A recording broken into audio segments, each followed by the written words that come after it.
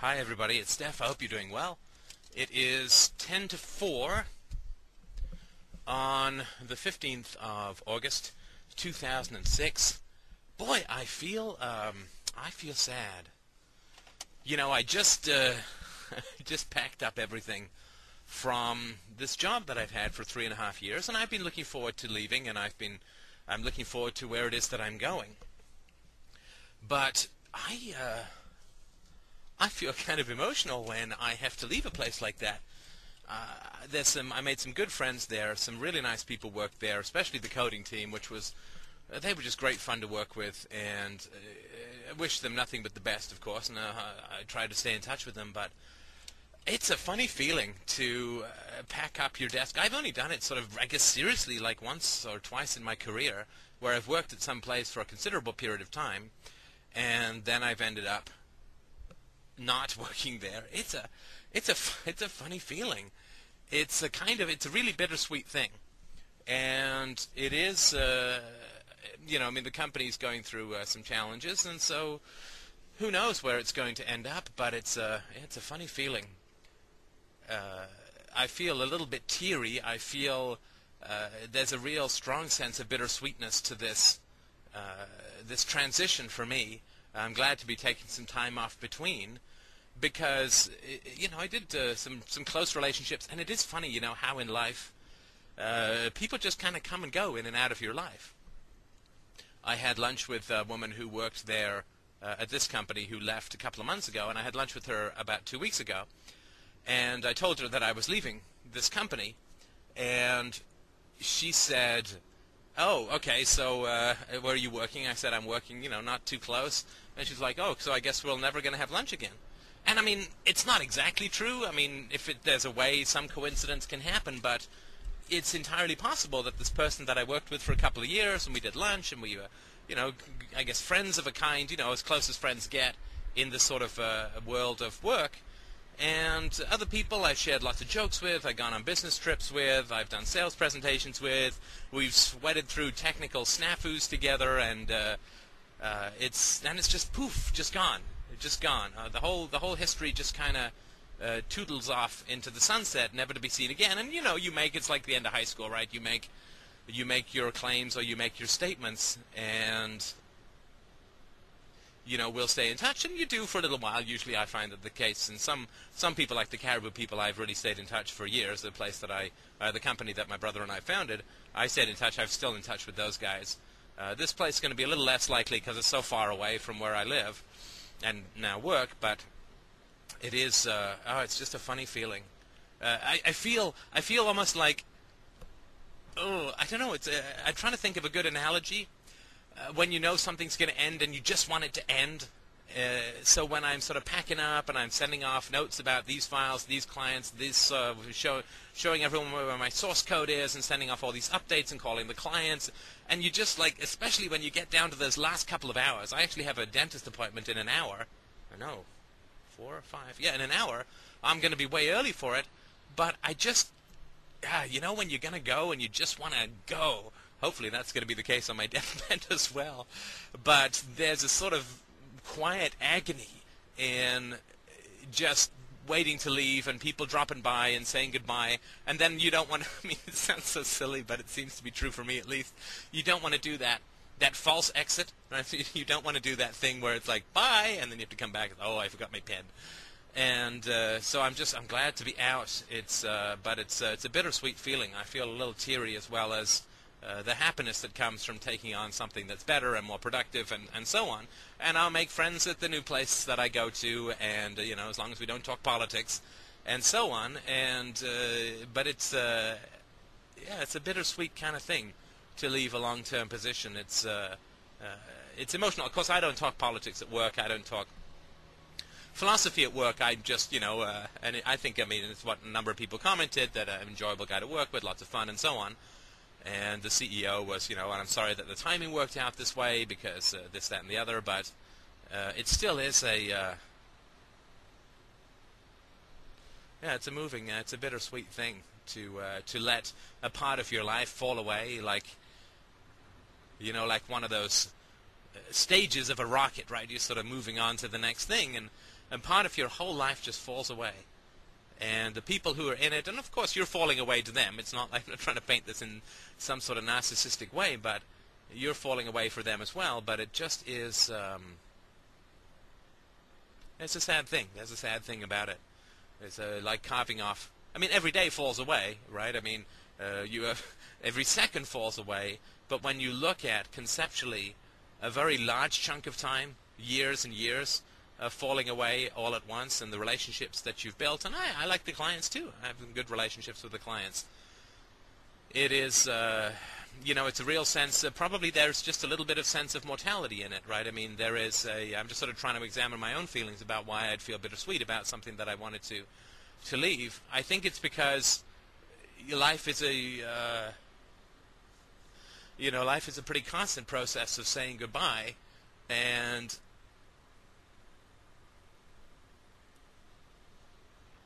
I guess it's a foreshadow of what occurs closer to the end, that life is a fairly constant process of saying goodbye to people and goodbye to things sometimes. And I guess it's just a foreshadow of where things are going to go. And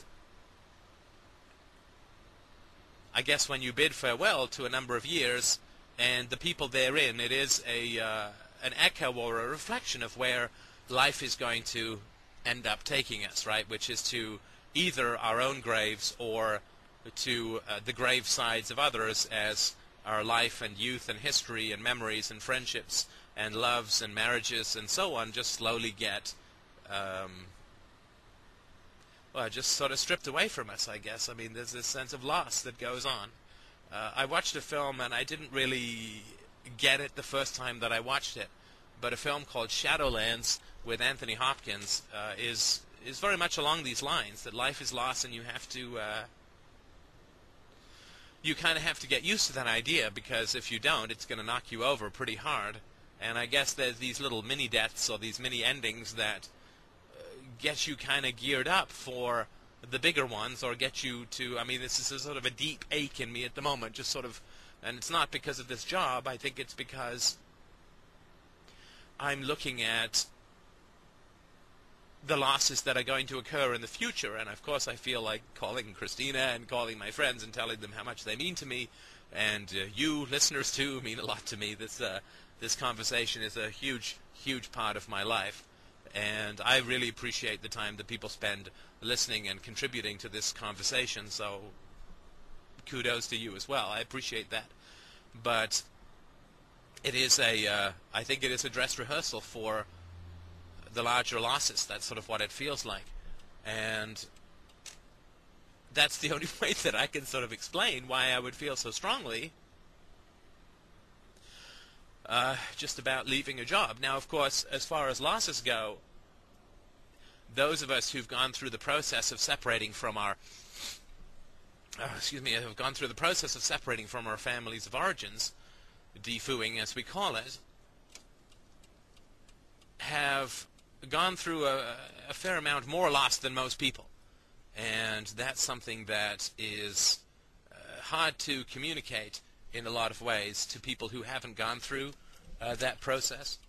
That when you get rid of your family of origin because of an unbearable kind of hideousness to the relationship, or an unsupportable kind of alienation within the relationship, when you go through that process, you do let go of quite a lot of your past, and I think that that's probably what's coming up for me as well in this process of leaving this job, which is that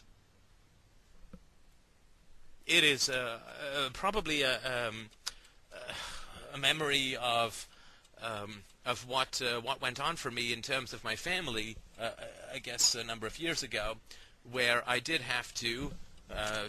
Chose to, although it felt pretty compelled at the time, that I did have to let go of these relationships that I had with my family. And in letting go of these relationships, I let go of an enormous chunk of my life. The one thing that is tough about sort of saying, farewell to family, is that you have a lot of history bound up with these people. A lot of, it's not your identity, but it is your history.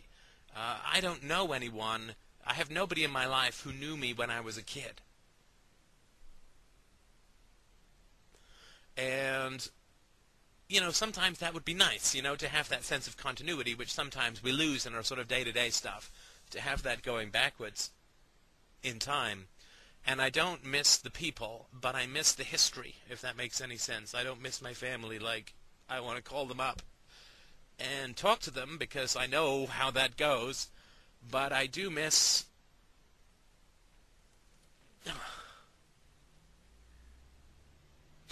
I do miss having witnesses to my history, if that makes any sense.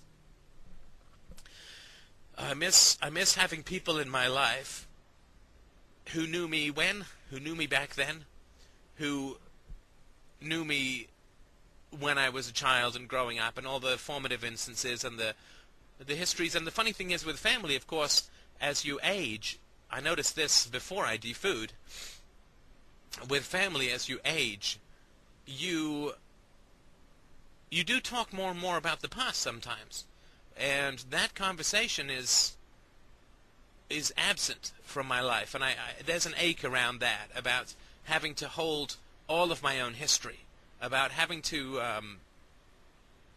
hang on to everything that went before without witnesses, is a hard thing to do, and I don't even know why exactly, but it is. There's nobody you can say, remember when. And I'm not a very nostalgic person, although that may not be too evident today. I'm not a very nostalgic person overall. I don't really see or feel very strongly this idea of the good old days. But I think it would be nice to have those witnesses to my history still available in my life. And it doesn't mean that I'm going to change my decision, because my decision is not based on the value that is on values that are accidental or not chosen, and the people who were my family, who know that history. Of course, it's not. I think this is probably why I feel sad in this area. It's not that this history is lost anyway. Because that's something that I very strongly remember from these conversations with my family, towards the end as well, and not just towards the end, but earlier on as well, that this history, my history, the history of myself as a child, that all of that was lost anyway, because I can't get any straight answers out of my family in this regard, right? I can't get any kind of information out of my family that is an accurate, I would say, an accurate representation of what it was like for me to be a child. Sorry to interrupt this. I'm at the traffic lights here, and I am trying to get a hold of the plug, because I thought this was going to be a bit of a shorter trip. I'm a little bit concerned about running out of go-go juice for the old computer. So, let me try and get a hold of that.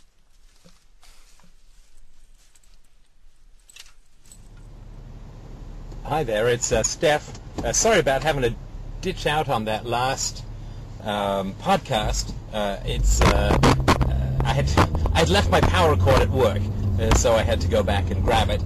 Talk about making a stellar exit on the last day.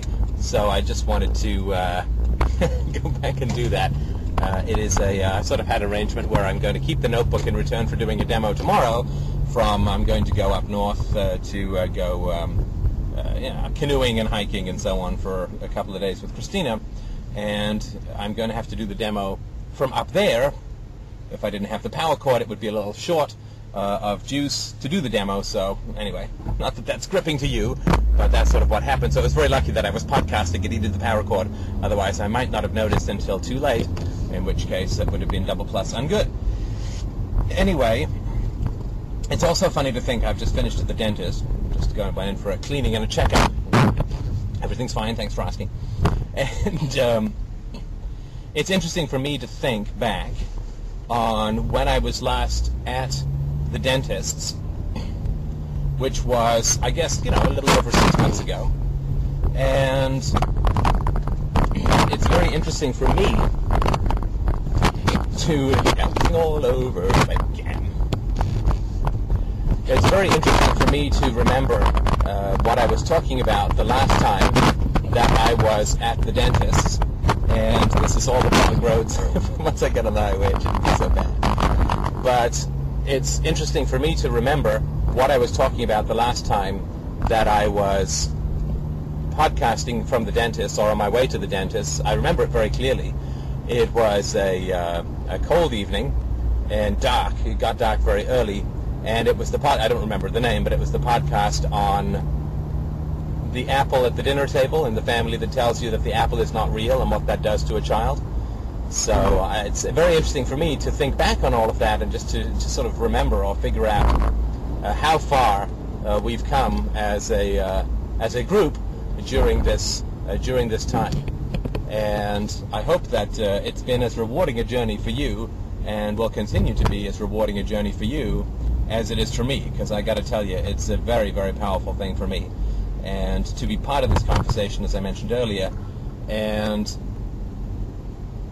to have the true honor of speaking this intimately with people who share certain values, who share certain approaches, who have kindness and generosity and intelligence and wisdom, and willing to share it both in the board and in emails and in the Sunday shows. I can't tell you how much I appreciate it. I think it's just wonderful. And I hope that it is, I'm sure it is, since we're not about altruism here, I'm sure it is as beneficial for you as it is for me, in which case we are truly in a win-win world. So I'd like to continue. I'm still sort of having trouble shaking this kind of gut-level feeling around leaving this job. It's really interesting. Now, I'm not going, and I'm going to kind of sort of continue pursuing it. I don't know if I'm going to post this or not. If it turns out to be something interesting, then so much the better. But for me, trying to figure out why I'm feeling what I'm feeling has always been a very interesting thing to do. And if it works out for me, then maybe you'll get a chance to see me, or I guess somebody, going through the process of trying to figure out what they're feeling, which might be helpful for you, sort of at some point, I guess you could say, in your life. But it's not something I would say that I would suggest trying in the absence of having had some real professional experience with professional help, or a professional therapist, like a good therapist, somebody that you trust and who works well with you. I would say that don't try this at home, I guess is the sort of message that I'm trying to get across. I've had years of therapy. I've had got a therapist as a wife, and heavily medicated. And of course, I've written books and entire thousands of pages of journals. So I've got some, I guess, experience in introspection, and so I would say maybe this will be of interest to you to sort of watch me figure out what's going on with myself. But I wouldn't say that it's a substitute for being able to talk to a real professional. Sort of, in my humble opinion, that would be the key. And don't try this without having had that approach or that perspective at some point, I would say, in your life. So I think I sort of got somewhere in trying to figure out why I was feeling what I was feeling when I was driving down. I was feeling quite teary, and only at one point did I catch myself slipping into a sort of voice-catching bit of self-pity, which was a bit of a false self-eruption, which I tried to catch when it happened. But only at one point that that wasn't a real big deal. But it was a deep well of feeling, and therefore it has to do with early loss, right? So when you have a deep well of feeling that's coming up, that's not particular to the situation, right? I mean, this company that I'm leaving, they're nice people, they're good people, they're friends, sort of, I would consider myself a friend/acquaintances with some of the people, but, I haven't really, except on a rare occasion, socialized with them outside of work, and, they're work buddies, I guess you could say. And so the depth of feeling that I was experiencing about leaving this job, because it was quite deep and powerful for me, obviously had a lot more to do with something to do with my family than it did have to do with anything at work. And I think that the feeling of loss of chunks of life, I think had a lot to do with what was going on, that I feel very sad. Yeah, okay, here it comes again. I feel very sad, and I think that the sadness is really rooted around missing not the family that is, but the family that could be. Yeah, that's kind of it. You know, I don't know if you feel the same, if you have the same sort of feeling about the world that could be. I feel it very strongly, the world that could be. The way that people could be, the lack of conformity, the lack of being controlled, the lack of lashing out at the young and the helpless. There's so much that people don't have that they could have. It kind of drives me a little bit crazy as an idealist. It kind of drives me a little bit nuts. And I think the same thing is occurring for me emotionally with my family when I'm thinking about it, and it was triggered by leaving this job, which obviously triggered for me some historical memories or some fairly deep memories of leaving my family from an emotional standpoint. And it's not so much that I feel that this job, you know, this company had potential and that potential was not realized in many, many ways. And so that's all going on. Sorry about keeping adjusting the webcam, but I'm on the public road because that's where my dentist is near to. And until we get back on the private road, we are Jostle City, and I haven't got around to putting Velcro, so it's another damn thing to do. Putting Velcro on my webcam so that it doesn't jostle around on my dashboard. The last one had a nice rubber base which clung nicely. This one not so much. It just bounces around a little bit.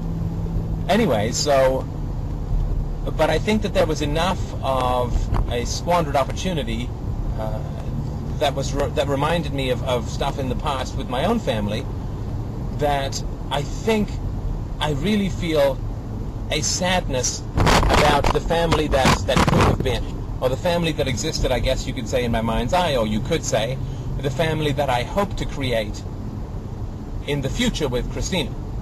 And I got to tell you that the stories that I get, both on the board and sort of personally, are really hard stories to absorb.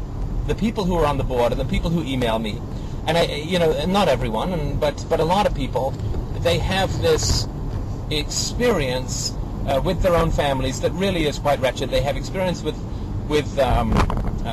schools that is really quite wretched, and they're worried about bullies, and they're worried about their fathers, they're worried about their mothers, they're subjected to a lot of violence, and there is a lot of pain out there in the world. You know, there really is a lot of pain out there in the world.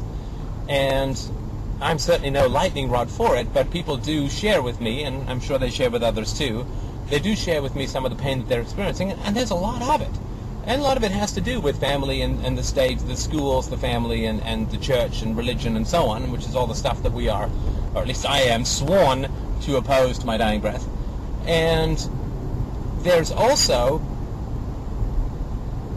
a personal pain, and that comes from the loneliness of being a good people in a bad world, right? I mean, that's the fundamental challenge that we face as moral people, or as moralists, is the problem of being good people in a bad world. It's a significant problem. We want to be part of the species, but at the same time, we are not a part of the species, or at least it doesn't feel like we're part of the species, and that gives us a lot of pain. And that's really hard. That can be really hard. It's really hard to feel part of the species but not part of the community, to feel part of the human race but not feel part of the community. That's a very difficult thing. And I think that Free Domain Radio and the board, the community that we're building there, is a response to that. And yeah, we don't all agree, and there's lots of lots of back and forth, and there's some fractious back and forth, but I think that there's a fundamental respect that people don't necessarily get from other communities that are out there. And so because we feel part of, I mean, obviously we're human beings, right? We're obviously carbon-based and human-based. But we don't, I think, very strongly feel part of the community. We feel part of the race. We don't feel part of the community, which is, as I said, a difficult thing.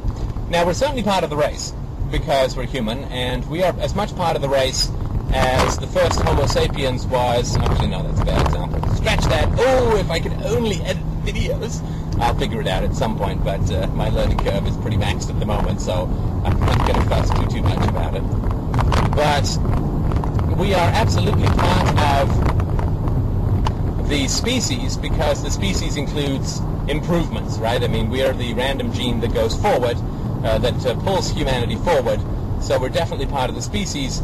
We're just not so much part of the community, which is tough, but inevitable, because the community is really not a very good place to be these days, and it's getting worse, and so without us, we would absolutely fall into some sort of horrible pit of backwards compatible medieval-style dictatorship, but with the slight additional negative of there being weapons of mass destruction, which, other than the organized religion, dictatorships have not had as much access to as we can be thankful for.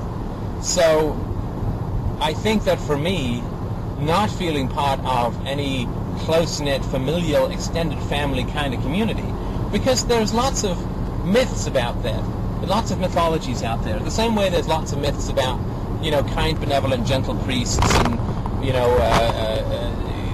the very concerned and interested and eager to help bureaucrats, and public school teachers who are all bucking the system to help the kids. And with the exception of the former two, I think that the latter is true to a small degree, and I know that because there are a couple of public school teachers on the board who shall remain anonymous, of course, and so there are some of those people which I can attest to, but we are not part of the community. I mean, I think that's a very fundamental thing, and I can feel both an easing up of emotional tension and at the same time an upwelling of a bit more sadness when I talk about that, and maybe this is part of how I'm sort of going through this break with illusion, which is almost continual because we're social beings and we want the stereotype, I guess you could say, of social life. And we, by not being part of the community, we can be part of the new community, the next community, the community that is to be, so to speak. We can be part of all of that. It may be after we're dead, but that's okay. I mean, we are the scouts who are ahead of the tribe of finding, as best as we can, the new world, right? I mean, as the old world is falling apart, right? I mean, this is like, the old world is an island or a continent almost falling into the ocean. And we are scouts sent out, or almost sent out, but almost sent out by our natures, not by society, which reviles us, but we are scouts sent out to find more solid land, because the old land mass is crumbling, and we see it, and other people don't. And it's hard to be out there, because, of course, the scout metaphor works to some degree, but, of course, in an army, the scouts are highly valued and trained and part of the group, and they're a bit loners, like the snipers, but we are not even part of that. We are the mutation that moves the world forward. I think a benevolent mutation and a beneficial mutation, but we're part of the species but not part of the community. And that's a hard thing, because I see what community can be. I see very clearly what family can be, what friendship can be, what marriage, what love, what intimacy and togetherness, what all of that could be. To me, that's all very clear. And I don't know if it's clear because I've worked on philosophy for so long, or if I've worked on philosophy for so long because it's so clear. I don't know. And there may be no way to know other than some atomic level CAT scan or PET scan that I don't, that doesn't exist yet. So that reality of seeing so clearly what the world could be, seeing also so clearly, or not as clearly as I'd like, but seeing so clearly, or relatively clearly, how far away we are from that. What a long, long way we have to go for that, or to achieve that, is daunting at times, depressing at times, exciting at times, and as I've said, of course, the greater the enemies, the greater the glory. The further the javelin throw, the greater the javelin thrower.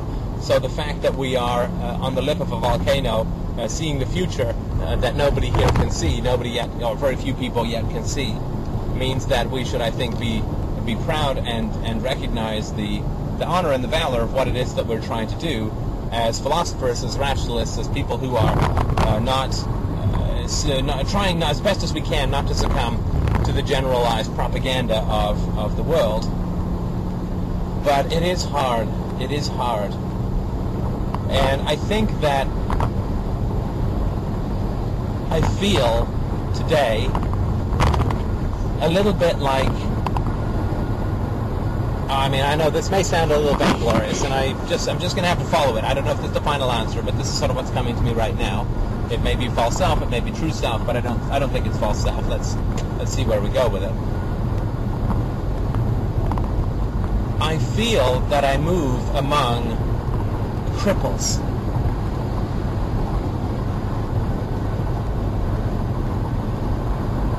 I feel like a long-limbed, healthy man among cripples. And I think I find that hard. I think I find that hard. And the healthier that I become, the more painful it becomes. Hitherto, when I was myself partly a cripple, and of course we're all born where we're born and had to grow up where we grow up, so there's always going to be that aspect of things. But the healthier I become, the more apparent that becomes to me. The world of us relative to the world that is.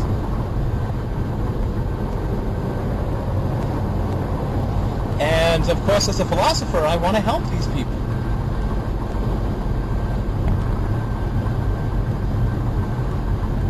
I really, really do want to help these people. And that's when I really feel like a different species. When you, as I've mentioned before, you're a doctor with a cure, but nobody knows that they're sick, and in fact view your cure merely as sadism. But it's not subjective, it's not my opinion, it's not just a possibility. What we're talking about here is the truth, is health,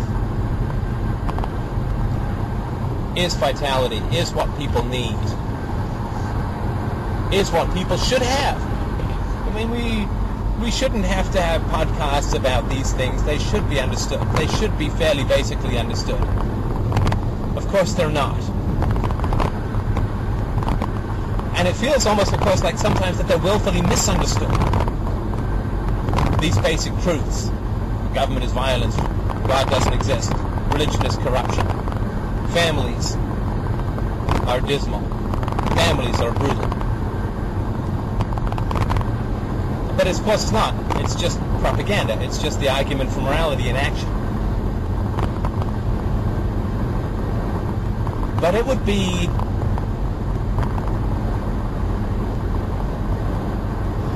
really something to have a real community, like a real, honest-to-goodness community. And I don't mean a community like a star in the night sky. I don't mean a community like an island or like a Mont Pelerin society or something like that, a once-a-year kind of retreat. I don't mean a Gulch kind of place. I mean, I think it would just be fantastic. And it's not something that I expect to live to see, but it sure would be great. to see the kind of world that is to come.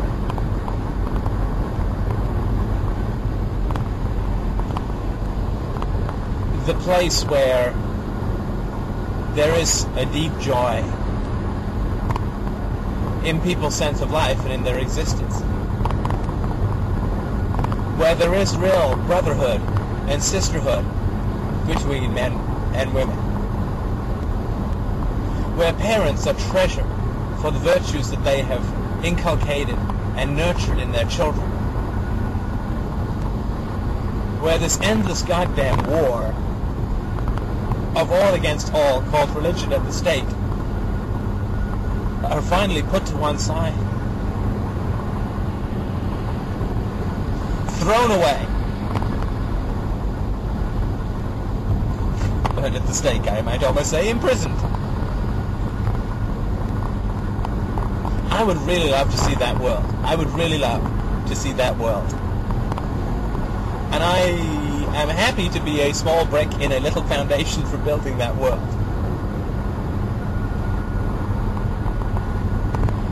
I saw a picture in the newspaper today of a woman, a Lebanese woman, returning back to her home, flashing the victory sign over, I guess, the Israelis. And, of course, the Israelis were, we won, no, we won, no, we won, guns back and forth from either side.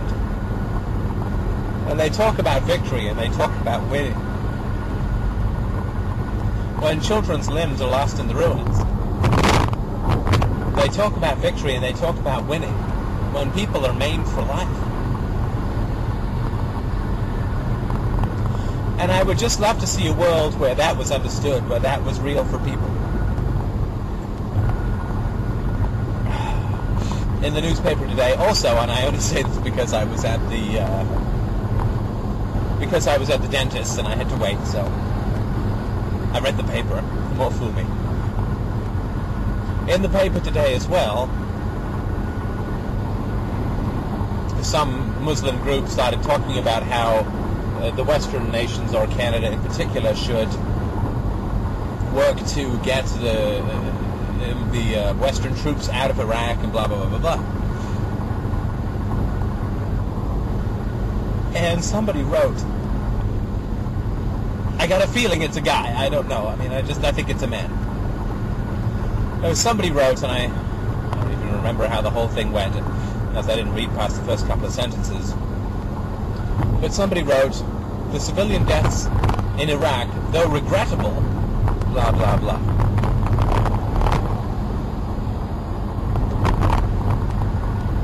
Though regrettable.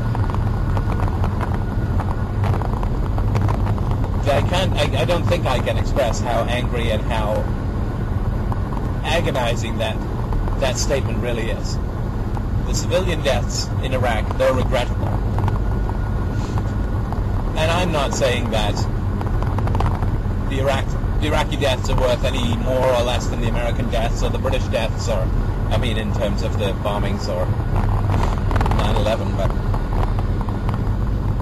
regrettable.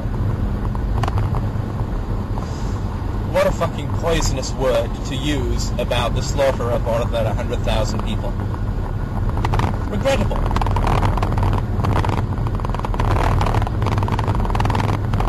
This word, of course, was used with the rocket attacks from Israel and the rocket attacks from Hezbollah. Regrettable. It's regrettable.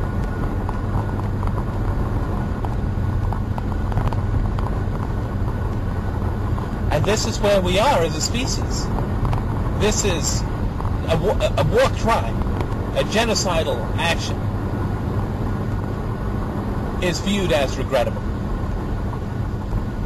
We have to go in and kill the bad guys, and the fact that we wipe out a lot more innocent women and children and men than we do wipe out these, quote, bad guys, is regrettable. This coming from a Canadian. A goddamn Canadian sitting in an air-conditioned office in the Globe and Mail talking about deaths in a desert he has never seen as regrettable.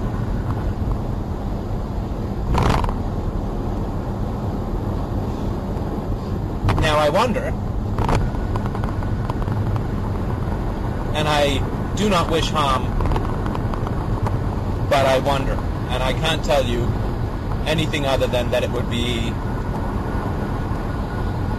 a grim satisfaction, although I understand that it's a complicated topic. So the police are chasing a crook, some guy who's done some real evil.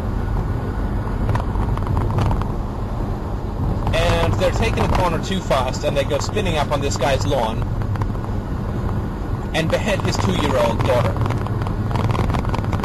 Accidentally. A car rolls over her, separates her head from her neck. And this man's world evaporates to a fine mist of near endless pain. I wonder if he would write an article saying, "My daughter's death, though regrettable, was justified because the police were pursuing a criminal." I wonder if at the eulogizing his dead child, that he would say, "My daughter's death, though regrettable, served a larger social purpose." And I wonder how he would feel if it turned out that the cops, through their own incompetence and greed, were chasing the absolute wrong guy to begin with. Whether he would still say,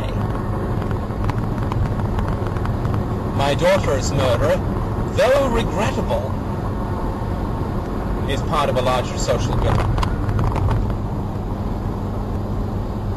Everybody else's lives are just so disposable. Everybody else's children can be flushed down like dead goldfish. Everybody else's family, everybody else's community is expendable. And yet, one hair of one head of these golden children is touched.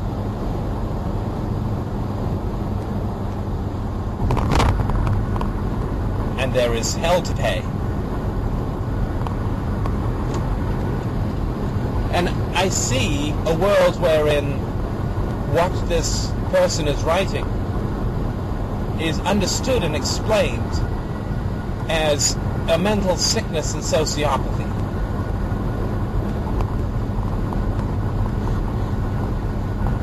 Where if somebody talks about that, we would look at them with the same horror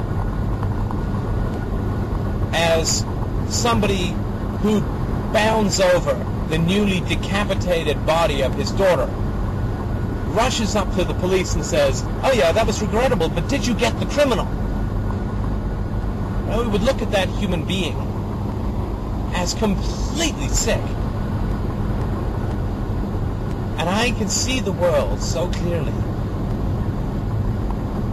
where we view somebody who writes the Iraqi deaths, the deaths of Iraqi civilians, though regrettable, is blah-de-blah-de-blah-de, war on terror, conquer terrorists, rogue nations, blah-de-blah-de-blah.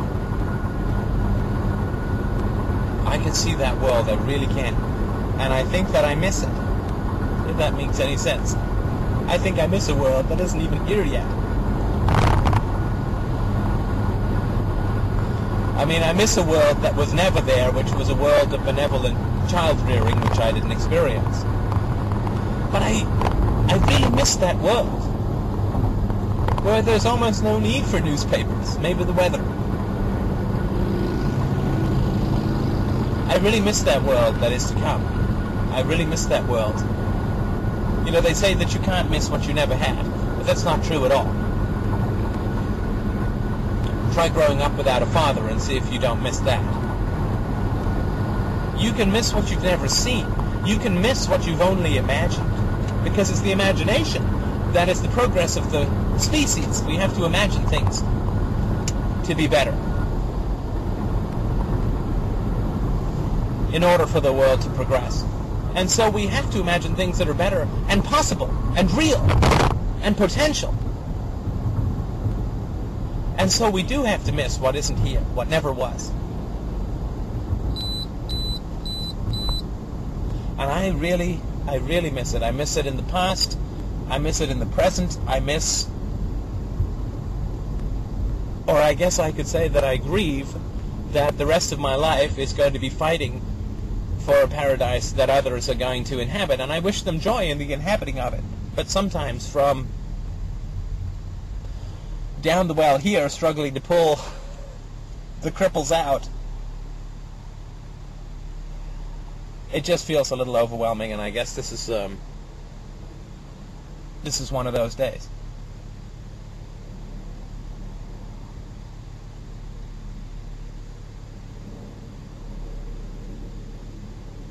And it all comes about because I quit my job and actually leave.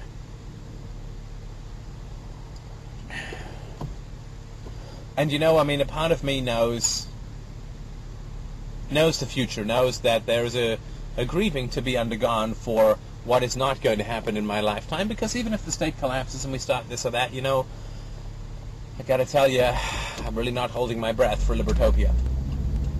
I think that we are, even if we were heading in the right direction, it would be unlikely to happen in our lifetime, but turning this thing around is, it's going to happen for sure, but I just don't think I'm going to live to see it. In fact, when I sort of get down to my gut, I think I'm going to live to see a lot worse before any better. And better might be simply returning to where we are now, right? That might be better. As Freud said about treating neurotics, I attempt to return them to an ordinary state of unhappiness, not a pathological state of unhappiness. And maybe the sum total of all of our trials and efforts, those of us who talk about philosophy and who talk about freedom, maybe the sum total of all of that is going to be to return the world to where it is now, rather than have it be where things are even worse.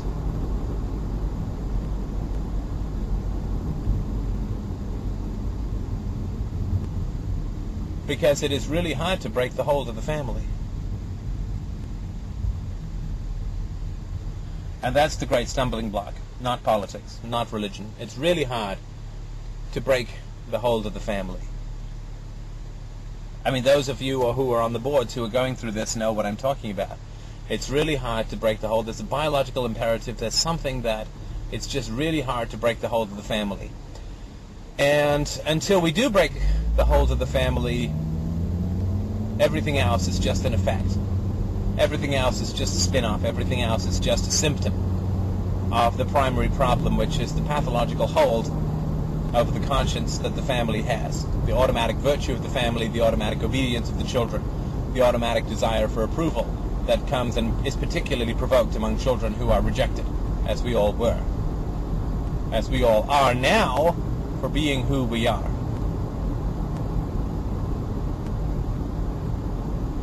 When you speak the truth, existence is rejection.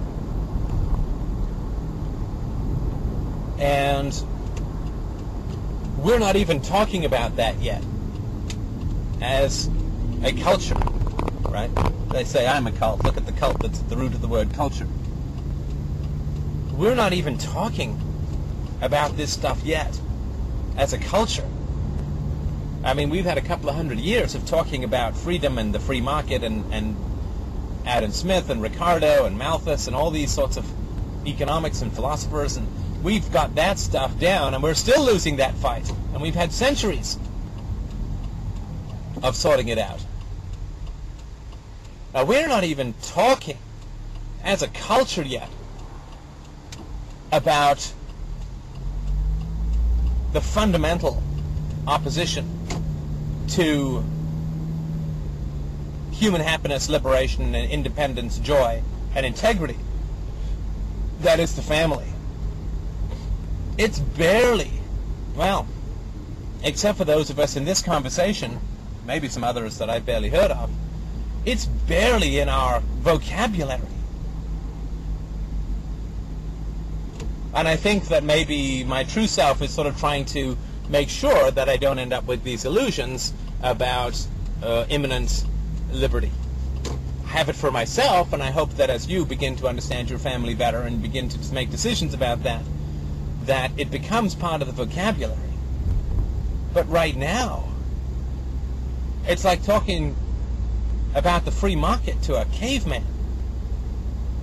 The what? To talk about the primary liberation, which is from the family, from unchosen and unpleasant relationships. So maybe that's the purpose of these emotions, is for me to understand the distance that we have to go to, so that I can be in for the long haul, rather than thinking that something imminent is about to change, which would be, I think, demotivating. And so I think that, I think this is it. I think that this is what this is all about. Understanding that this is going to be a long flight. This is going to be a long haul, and you got to be in it for the long haul. Not so much in it just for the moment. So I hope this has been helpful to you. I'll have a look at this before posting it and see if it is helpful. I really appreciate you listening as always. Thank you so much for your donations and for your attention and your time invested in this conversation. I really appreciate it. And I will talk to you soon.